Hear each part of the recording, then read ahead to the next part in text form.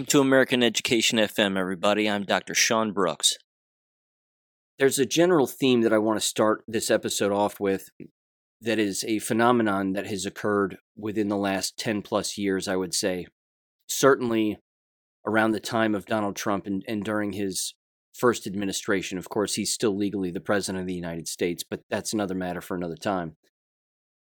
And it has to do with these conservative platforms, or tours, we'll call them, where a conservative commentator or analyst or public speaker or what have you will stand on a stage behind a lectern, they'll give a lecture, and then they'll have a Q&A session, in many cases where a liberal will get up and attempt to challenge them on one of their ideas or a comment that they made or whatever. And again, the people that have typically done this, again, Milo Yiannopoulos was one of the first people to do this with regularity.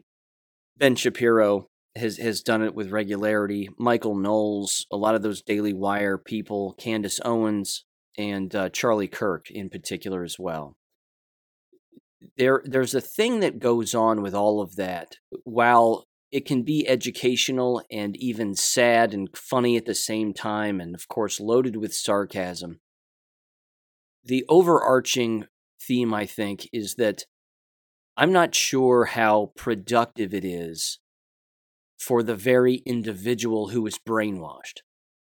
And again, we're talking about that very liberal who walks up to the microphone and asks a question and says, I don't know. I mean, you can almost pick any topic you want. There's clearly a lot of sexual perversion in the news these days, and the sexual perversion that is going on within schools. And it's always been there, I might add. It's just seeing more of daylight now. And more people have eyes on it, more people are paying attention to it now than ever before.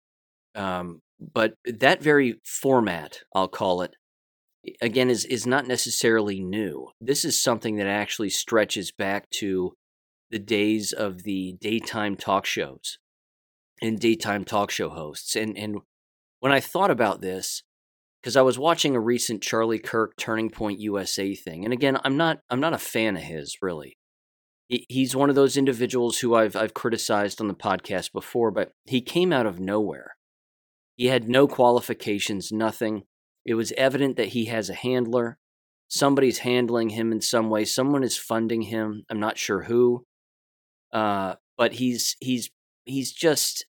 very, I mean, he's knowledgeable on subjects, but he's very sarcastic.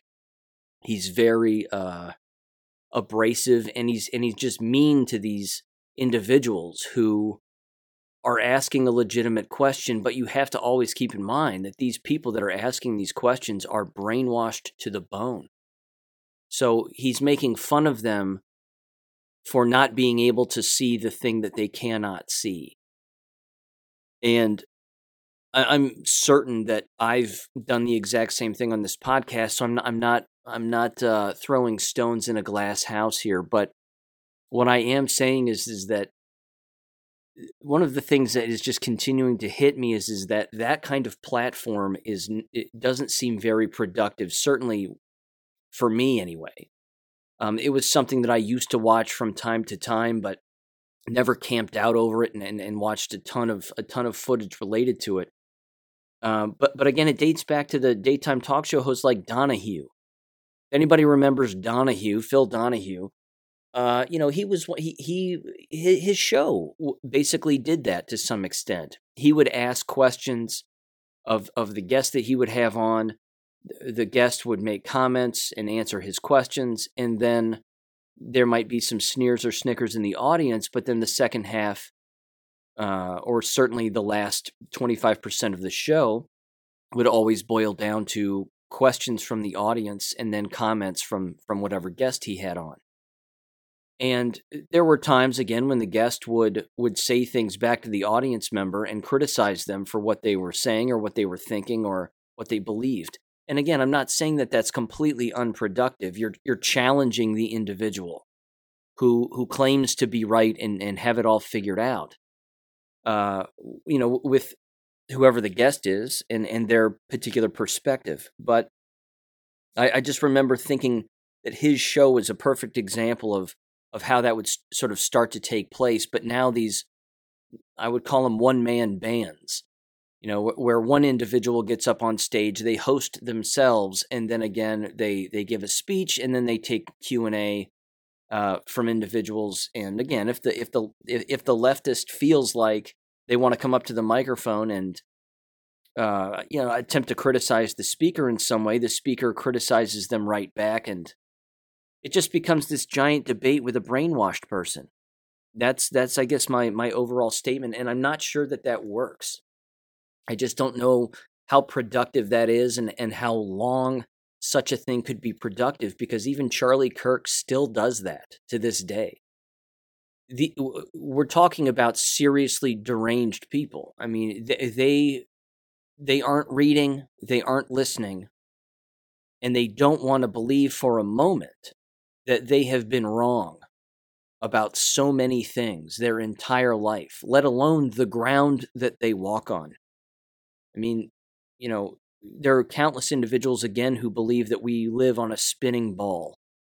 We don't live on a spinning ball. And this is easily provable with basic math and basic observation. But it's one of these things, again, where if you can lie to someone about where they live, you can lie to somebody about anything. And we're all born into this matrix. The only thing that, again, pulls us out is our own intuition, our own curiosity, hopefully the families that we're raised in, and them being and behaving the same way, and being curious and observing and asking questions and thinking, and then, of course, teaching people to think and think for themselves, and so on and so forth. And I think also that most of this is rooted in the basic fact that the vast majority of human beings don't like being lied to.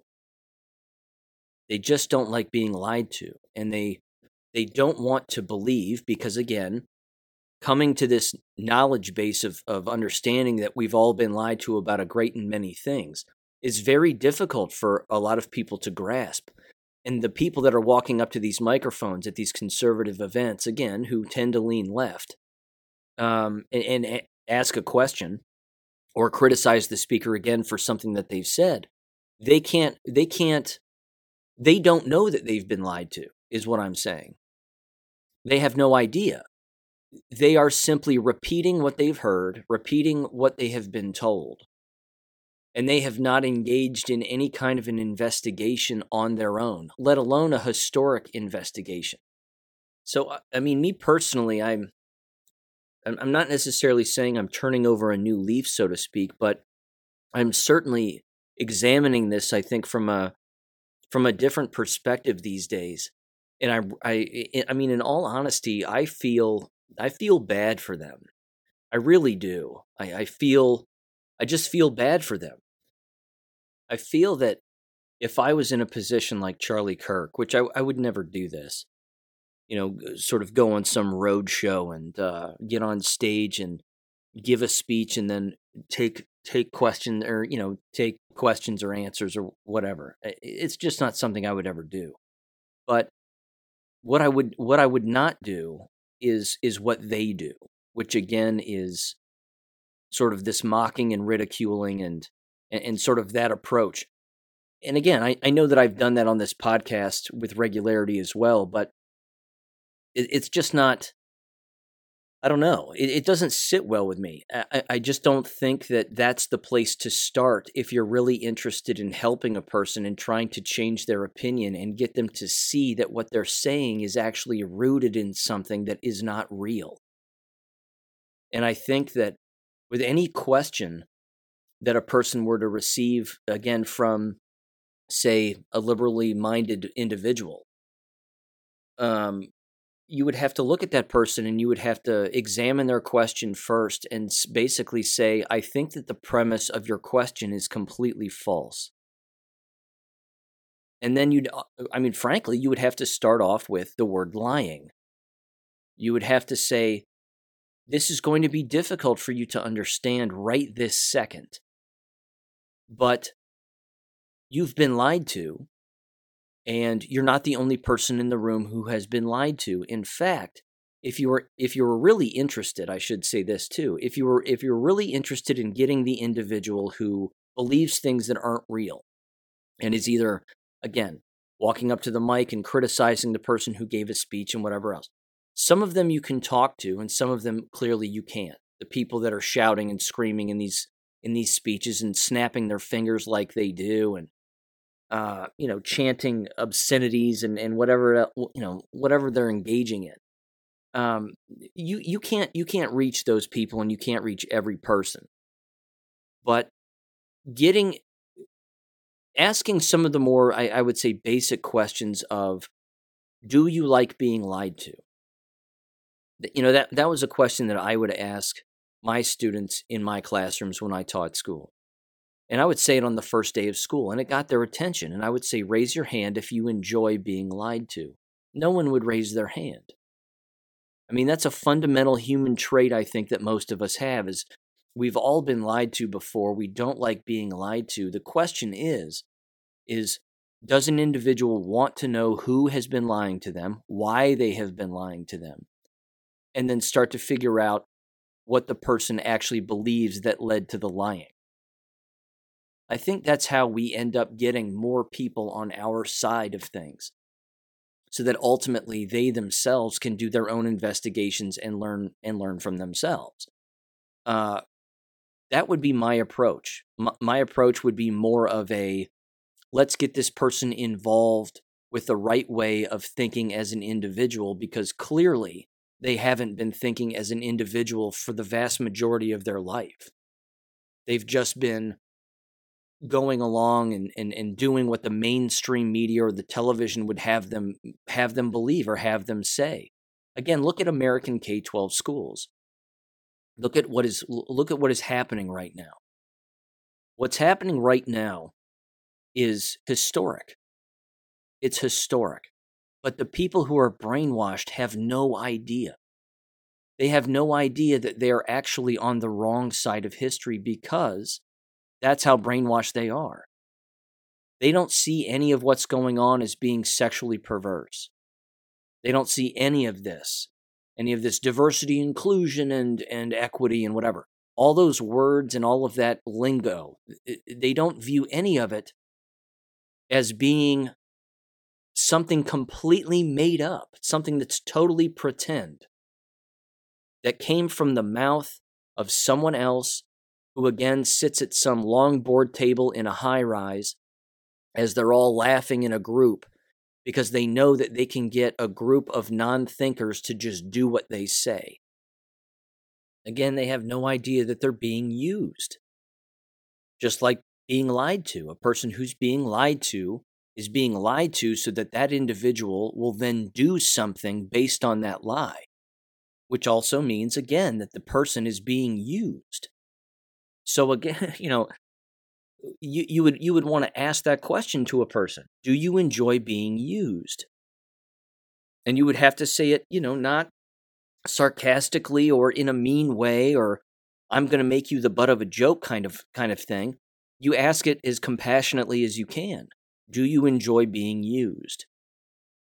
Who would say, yes, I like to be used. I like to be taken advantage of. These are things that I enjoy. I look forward to the next time that I get lied to and manipulated, and yes, that's exactly what makes me feel good. A masochist would say that. But again, this is deeper. This is a big problem. I fully understand, though, because I'm rambling and repeating myself now, but I fully understand that there are individuals out there that cannot be reached. They just won't. They bump up against their own matrix and their own illusion on a consistent basis, and it's way more comfortable for them to just believe what they want to believe, even though everything that they believe is not real. You can't reach those people. But I think asking some of the most basic fundamental questions and foundational questions, again, like being lied to and being used, a person might actually be more likely to slow down their thinking and actually then just think and spend a little less time focusing on what it is that someone else thinks, but then they're just using it as their own thought. That's kind of my take. With all of that said, though, let me play this because, again, this is an example of an approach that I would not take. And I might also add that there have been numerous examples of individuals who have engaged in these kinds of platforms, again, where they walk up to a microphone, they're a guest at a lecture, and they have a question, and they disagree with the speaker and whatever else, but you'll actually see them start to change their mind in front of the microphone as they're asking the question, and they're starting to think a little bit about what it is that they've asked and the response that they're getting back from the speaker. And there have been moments, again, where the individuals engaging in these speeches have sort of helped that person along in their thought process to get them to a point where they're starting to recognize that maybe the thing that they thought was true is in fact not true. Now, here's an audio clip from a Charlie Kirk lecture where he has a back and forth with a gal, and frankly, it encompasses everything that I basically just said. He starts off ridiculing her and making fun of her, and then he challenges her, and then she seeks to run away because she's coming face to face with the fact that she's been lied to. Hello, what would you say to feminists, specifically those I think you would consider biological women who are in support of trans women being able to access historically women's spaces like female bathrooms and being able to participate in women's sports? Okay, what would I say? Let me ask, are you one of those feminists? I am. Oh, okay. Lucky guess. What is a woman? Somebody who identifies as a woman. So can I become a woman? Do you have gender dysphoria? Thankfully, no. Then no. Oh, so only if you have gender dysphoria, you can identify as a woman? It's a medical condition. It's a medical condition. So anyone at any time can become a woman? No. Because... Well, anyone could have gender dysphoria. It's you claim it upon yourself. I'm actually thinking I might actually have gender dysphoria. So can I become a woman? Well, I wish you the best in your transition, and I hope that society accepts you. So let me ask you a question. What is cheating? What is cheating? I can pull up dictionary definition. No, like give an example. Maybe taking something from somebody, or a strong person, maybe using their power against the weak. Sure. Somebody using their power against the weak. Got it. Okay. Is Leah Thomas or William Thomas biologically stronger than the competitors that she was against? I don't know about that specific situation. Probably because she is number one. Won the national title. Yes. Okay. Won the national title. After the transition, right? Okay. Is that fair? Yes. So the other women against the man were born with less bone density, lower testosterone levels. What are they supposed to do to make it even? I would not know on that specific situation. Right. So there's nothing they can do because men have more testosterone, muscle mass, and bone density. So wouldn't that be cheating? I feel like I'm being pulled into a trap, and I'm going to step away. Well, no, it's not a trap. No, it's not. I mean, just one sec. It's a very simple moral question, right? So if someone is stronger and was born that way, is able to compete against people that are not as strong because they're born that way, wouldn't that be the textbook definition of cheating? I don't know about that one. I'm going to step away. Okay. Thank you. Can I ask you one more question, though? Yes. Okay. So you're a feminist, and you say anyone who has gender dysphoria can transition to become a woman at any time. That's your position? Sure. Okay. Do you think chromosomes have anything to do with determining what a female is? Yes. Okay. So then where does the gender dysphoria come into place? I think that sex and gender are different things. Right. But then what is a woman? Somebody who identifies as a woman. So anyone can be a woman at any single time? You've asked me this question. It's still no. Got it. And you're a feminist? I am. So who are you trying to Still protect? true. What was that? What women are you trying to protect? Women. All women. That you regardless can't define. of whether or not they've transitioned. Whether or not they've transitioned. Yes. Well, I wish you well in the coming situation where now, as a feminist, you're going to have to live under the tyranny of men who think they're women. Thank you for being here tonight. again, the reason that I wanted to play that clip is because he starts off in what I would determine to be a poor way of communicating. I mean, he makes fun of her because of the way that she looks, and she brings up a question about feminism, and then of course he says, "Are you a feminist?" And then he says, "Well, shocking," or whatever the hell he said, because of the way that she looks or the way that she's dressed or whatever. But for her to actually have her own, for him to then seek out the way that she really thinks, which is important. In a lot of those Q&A sessions, they do it with regularity. The speaker will simply ask back a question, and they use the Socratic method to some extent. The individual who believes things that is not real comes face to face with reality, and it frightens them. And it frightened her because, again, she views thinking as being a trap.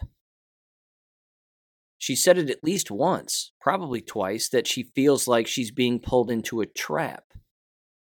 And even Charlie Kirk says, no, it's not a trap, but he didn't follow up with the real answer. I mean, the real answer is he's encouraging her to think. And my whole point is this. In those situations, you should look at her and say, you've been lied to. You're calling yourself a feminist, and you based your entire question at the beginning from the perspective of a feminist. What she doesn't understand is that feminism was a social movement conducted on purpose by very rich people who wanted to actually destroy women. That was the whole point. It wasn't about protecting women. It wasn't about women's rights. That's not what feminism was about. It was a socially constructed movement to destroy women, pull them out of the home, throw them into the work environment so that government can raise their children and corrupt their children. And now, again, by being a quote-unquote feminist, then that is actually what you're supporting. If a person wants to work, great. If a person wants to stay home and raise children, I got to tell you, I know more women that would prefer to stay home and raise children than I know women who would say, you know what I want to do? I want to work all the time and not stay at home and raise children. This is an individual again, and I feel bad for her. She believes endless lies. So much so that, again, she views thinking, which is really what was going on there, starting to go on. She was afraid. That's why she said, again, I feel like I'm being pulled into a trap. I'm going to leave now. She's afraid. That's a serious issue. That's a serious problem. That's fear. And you could sort of, again, Charlie's tone changed a little throughout the entire thing. He started off, again, doing something I wouldn't do by making fun of them. And then he cuts right into sounding a little more compassionate toward the end because, again, she came face to face with her own lie and her own false premise. That individual is going to have to come to grips with the fact that they have to consistently learn, but more importantly, throughout the course of their life. And they can do it anytime they choose to, but they're going to have to start coming to grips with the fact that they have to unlearn endless things. They have to cease learning what it is that they're currently talking about and ask themselves a very fundamental question, which is, what if I'm wrong?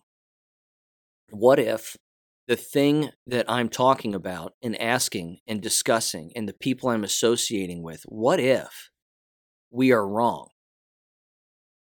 Again, the word feminism is such an easy place to start for us because, again, all a person has to do is really examine all sides of that word and its origin and where it came from and what was going on in America at the time that word was created, who created it, why did they create it, and so on and so on.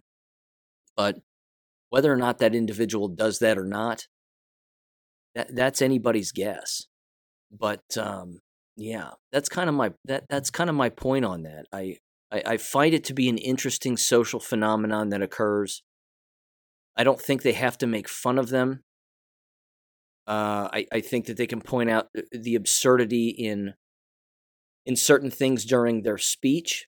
But when it comes to the Q&A session, I would even do this.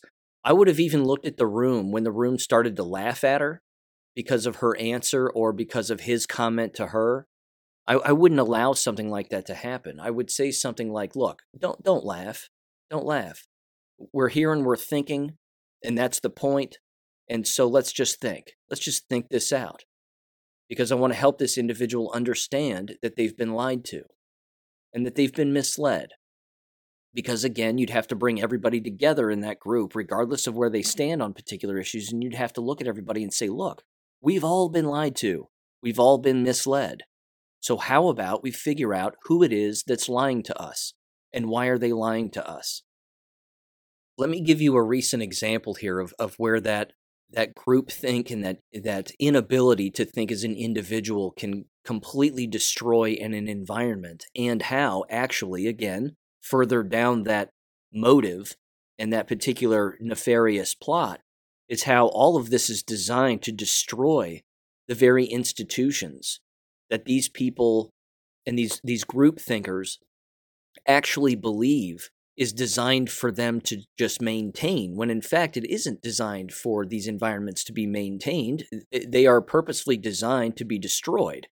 And they're designed to be destroyed by these individuals who again, engage in groupthink. This comes from Breitbart, and it's titled, "More than 400 Yale Students Sign Letter Against Alliance Defending Freedom Appearing on Campus."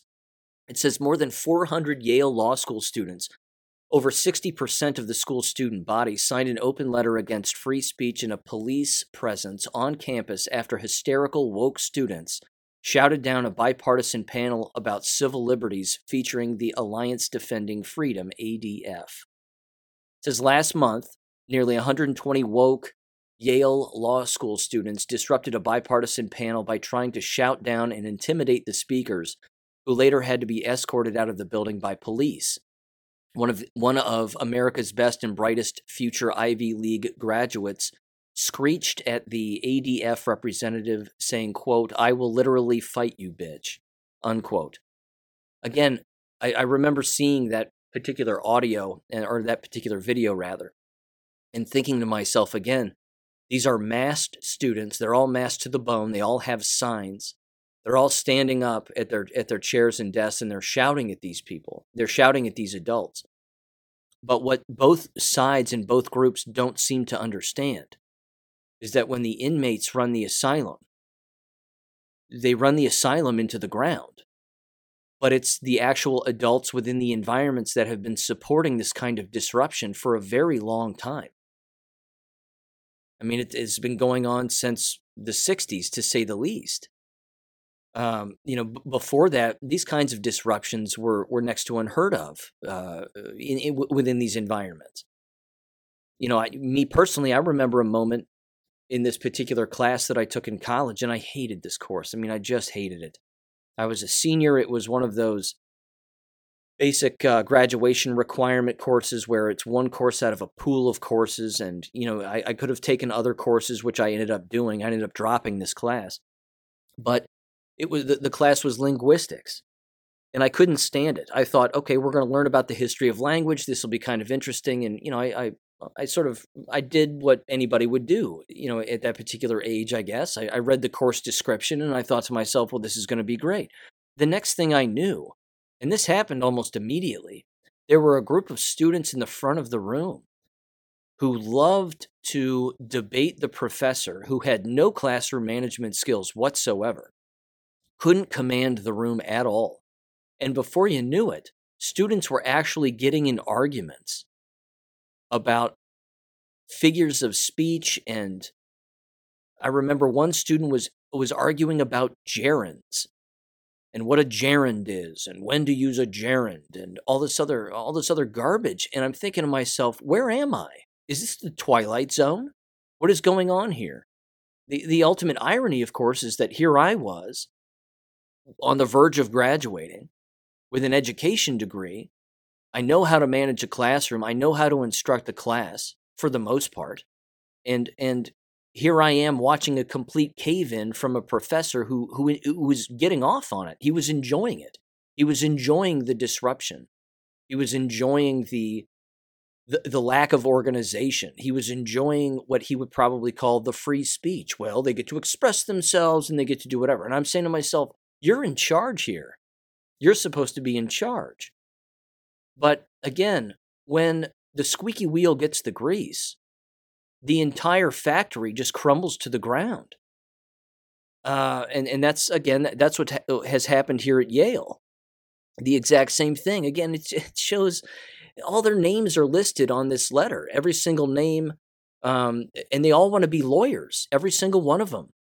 They're all lawyer candidates, and they're all set to graduate in a couple of years or this year or whatever. It's just sad. Again, I really don't know if you can help those people. I don't know if that's... I don't know if going forward this is something where these individuals are going to actually learn that the way that they were behaving and the things that they were shouting about and the things that they were trying to shout down and keep from happening, that all of that is not good.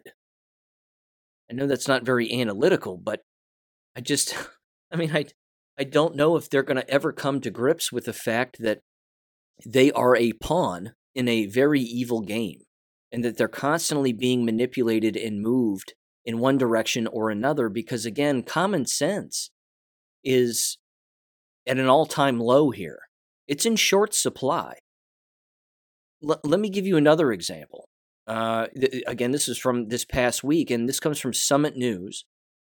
And again, this is bouncing around the interwebs. I tossed it on my Gab account. It's titled "School Nurse Suspended for Facebook Post in which she questioned why 11-year-olds were on puberty blockers." A school nurse was suspended for this.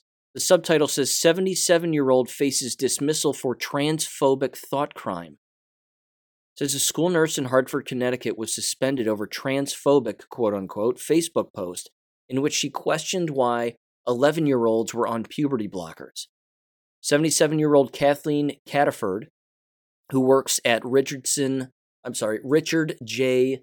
Kinsella Magnet School, posted in a mom's Facebook group that there's an 11-year-old girl at the school on puberty blockers and 12 other students identifying as non-binary. It says, quote, investigate the school system curriculum. CT is a very socially liberal, gender-confused state, she wrote. As a public school nurse, I have an 11-year-old female student on puberty blockers and a dozen identifying as non-binary, all but 2 keeping this as a secret from their parents with the help of teachers, SSW, social workers, and school administration. She then added, teachers and SSW are spending 37.5 hours a week influencing our children, not necessarily teaching our children what you think is being taught. Children are introduced to this confusion in kindergarten by the school SW, social worker, who teaches social and emotional regulation and school expectations, she added. Then says the nurse went on to question why, given the young people's brains aren't even fully developed until their early 20s, are they allowed to take puberty blocker drugs and be put through gender manipulating surgery?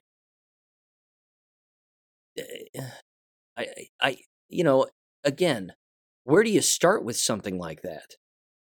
The people allowing this to happen, parents, school officials, school employees, etc. You can't help them. You can't even have a debate with them about anything. You can't even ask a question. You can't even make a Facebook post on your own page questioning something about a reality, something that's actually going on in the school building, and expect to keep your job, let alone get one. That's the other insidious nature of not just the K-12 environment and higher ed environment, but it really brings in, and I'm going to lean more this way now, shifting subjects slightly, but people have to start thinking about what these shots are doing to people cognitively. Again, we know that It's causing brain damage in people, these shots. And these environments are filled with people who took these shots. So what are we expecting? What are we expecting to have happen? Are we expecting people to think clearer as time goes on? Or are we going to continue to watch these environments just crumble in on themselves because of the behavior and illogical behavior and lack of civility among these individuals because they cannot, quite literally, think properly anymore? Because their ability to think has been stripped from them as a result of these shots that they've taken. This has to be considered. This has to be one of those things that is a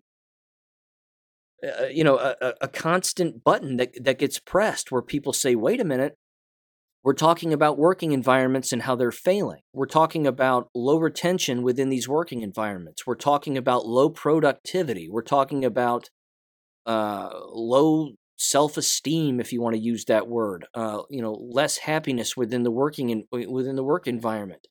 More anger, more frustration. Well, why? Why?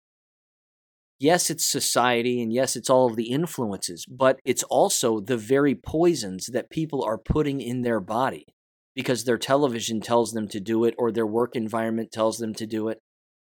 And now we're asking again, these individuals who have no idea the thing that they've taken, many of them anyway, have no idea that they too have been lied to about all of that. That they're not going to be thinking clearer as time goes forward. That's not going to happen. I think, and it's sad, and it's awful, and it's going to be very dangerous going forward here, but we're going to see more and more people making irrational decisions within environments that are supposed to be filled with rational professional behavior. And that's not going to be the case. Again, look at all of the sexual perversion, again, that is existing in American K-12 schools. They're flaunting it. They're flaunting it. They're not even hiding it anymore. There was a time when they would hide it, but now they're making their move and they're going, well, this is who I am and this is what I think. And if you don't like it, there's something wrong with you. That's illogical. That's completely crazy. All of the videos that are out there, and again, I've tossed a few of them on Gab, but these teachers are being interviewed by mainstream media outlets. And they're saying that they're openly gay and that they want to talk about their relationship with their kindergarten students and they want to talk about their relationships and what they did on the weekends and this, that, and the other. All of that is completely unprofessional. It has nothing to do with why the person is there. The problem is, and again, this is the untapped resource that is not being discussed. I've brought it up on countless occasions and I'll keep bringing it up. This is the failure of teacher education programs at the university level. When you burn the candle at both ends of education, you're not going to have a wick anymore eventually. That wick will be gone. And it's already gone. Again, look at teacher education programs. Look at what they're doing. Look at what they're pumping out. The product that they're pumping out is rotten. They're already brainwashed individuals. They have an innate I would say, I don't know if I would use the word ability, but it's an innate feeling that they want to help someone. The problem is what they want to help students with is everything from A to Z. And it shouldn't be about, well, I want to have them be more comfortable with their transition and cutting their genitals off, or I want them to feel more comfortable in being a gay first grader. That's not the point.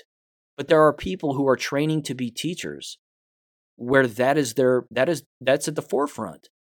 That is their motive. That is the very thing that they are interested in.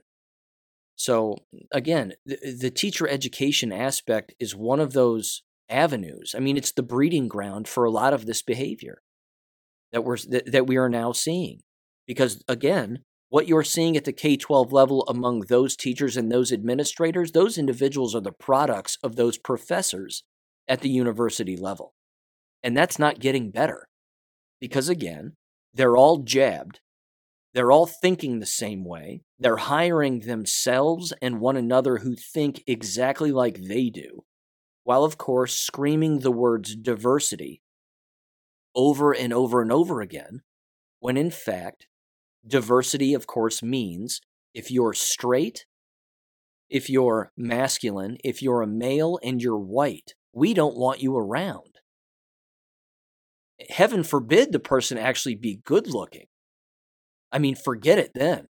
They're not going to hire somebody who's better looking than they are. They can't have that. But then, of course, in the exact same sentence, they talk about how they want to build community and we need to build relationships with students, and that's really the motive. Again, these are not thinking environments from a philosophical to a physiological level now. We're talking about the actual physiology of the brain. And these brains have now been poisoned at least twice. So again, what are we expecting to change here? I don't think any of this is going to get any better. I think the long term for all of this is lower enrollment. It's going to be more dramatic videos and audio and irrational behavior from these environments. And that's going to be more commonplace, I think. So, yeah. Anyway, shifting gears again slightly, a little more updated jab news now, because there's been a ton of it. Well, first of all, let me mention this. This is back to the college stuff real quick. Here's another perfect example of how the squeaky wheel will get the grease, but then when it bumps up against the law, it ends up in deep trouble. An Ohio bakery here in Ohio at Oberlin College was just awarded the largest defamation lawsuit in the state's history with a $31 million settlement and ruling by a judge. And this happened with Gibson's Candy, Ice Cream, and Bakery. And basically, a bunch of college students, long story short, got together and started calling them racist and homophobic, and they just started name-calling the people who owned the business for one reason or another. Not because they did anything wrong or said anything. They just started to name-call and do whatever. Well, you can't do that to a business and then crush a business because you decide to gossip about them and make things up. Oberlin College supported the students who were doing this to this business, and now Oberlin has to pay $31 million. So this is what groupthink gets people. It gets them in serious legal trouble. And again, when you follow people into the flames, you're going to get burned. And they didn't think about any of that. But again, we're not talking about thinking people. So here's the last thing, and again, no real transition, but it's jab related.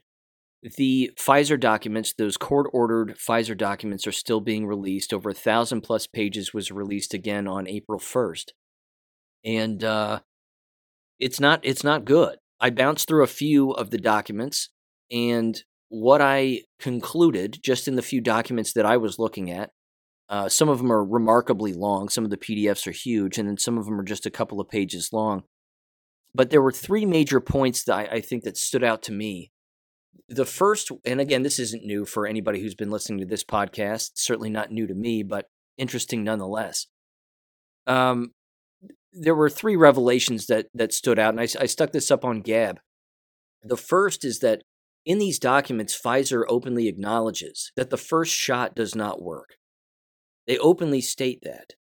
The problem is that, like that other peer-reviewed article that I read last week, they'll even say in their conclusion that they suggest that everybody still take it. So they'll openly admit, yes, the first shot doesn't work and it suppresses your immune system and actually weakens your immune system, and that seems to be the case with the first shot. But we still recommend that people take it because the benefits outweigh the risks and so on and so forth. They continuously say that in these articles and even in their own writing, which is horrible because it's the exact opposite is true, but yes, it does suppress your immune system permanently. The second revelation was that they openly admit that the miscarriages are a big problem and that individuals are miscarrying, females, because females can only get pregnant, but females are miscarrying. And they are miscarrying when they take the shots at any stage of their pregnancy, even before the pregnancy. They receive the shots. They couldn't get pregnant. They received the shots. They got pregnant and then lost the child, and so on and so forth, all the way to giving birth, and then the child passes away shortly after. And they openly admit, too, that the breastfeeding is remarkably problematic also and is infecting the child that way also. So again, whether the mother is receiving the shot before getting pregnant, while they're pregnant, or even after pregnancy, that the business of miscarrying and transferring these illnesses and this poison to the child is a very real thing. And that they knew about that. They knowingly knew about all of this.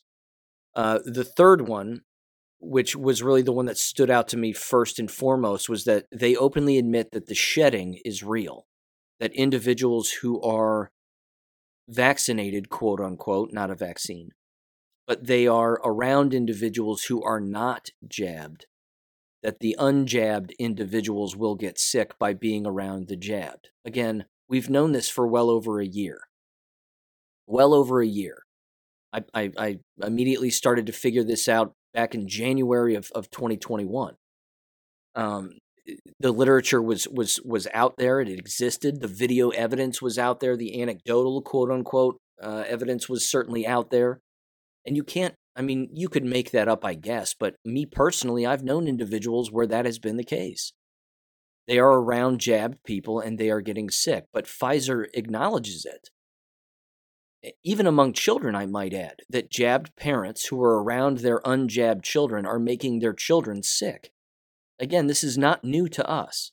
It's not new to anybody who's been listening to this podcast now for a couple of years. I mean, it's just the way that it is. But, yeah, I don't know what else to say. Because again, even the mainstream media is not touching this with a 10-foot pole. They're not even bringing it up. I did see one video clip of an individual, I believe a Canadian politician in their parliament session there, and he was bringing up the Pfizer documents and the adverse reactions, and people were booing him. There were people, other members of the parliament there, booing him. He's reading facts from the company on the company letterhead on their own. It's on their own paperwork, and they're being booed. Why? Why would you shout that down? It'd be like him reading the cooking directions on the side of a box from a company, and they're getting booed, and he's going, no, wait a minute. I'm reading the actual directions from the actual company, and he holds up, the box of rice or whatever. I mean, it's the same kind of thing. You can't boo the facts like that when they're so blatant. But again, getting back to the very first point I made, we're not talking about thinking people here. We are talking about medically induced cognitive disabilities now among countless individuals. Not to mention the previous brainwashing that has been occurring, but again, we're talking about individuals who are incapable of coming face to face with the fact that they've been lied to for so long about so many things. And it's really going to be interesting to see what happens going forward. Again, I don't want to end this on like a down note or anything, but I just think that it's going to get more dangerous. I think these environments are going to become more reckless. They're going to try to rationalize their own irrational behavior as much as humanly possible. And it's always worth keeping in mind, again, that we're talking about the quote-unquote pillars of our society here. We're talking about the judicial system. Would you really want those future lawyers at Yale Law School representing you in some particular case? I mean, they're not going to take up a case that a real person has because they don't align with them politically, or they don't like the way that they look, or the things that they say. No different with judges. Look at Brown Jackson. this alleged future fake Supreme Court justice. I mean, more revelations are coming out about her previous cases and leniency having to do with sexual crimes involving toddlers. This is a real thing, but people are burying all of this information as much as they can because, again, they don't want to bring it up, and they know that if they can run these pillars of society, then they can destroy it. What I continue to find interesting that they don't seem to understand, and I've mentioned this on numerous occasions before, but they're destroying their own lines of work. They're destroying them. They are doing the thing that you should not do, which is make more work for yourself, because they're inviting pretend things into their minds, and that's impacting their decision-making.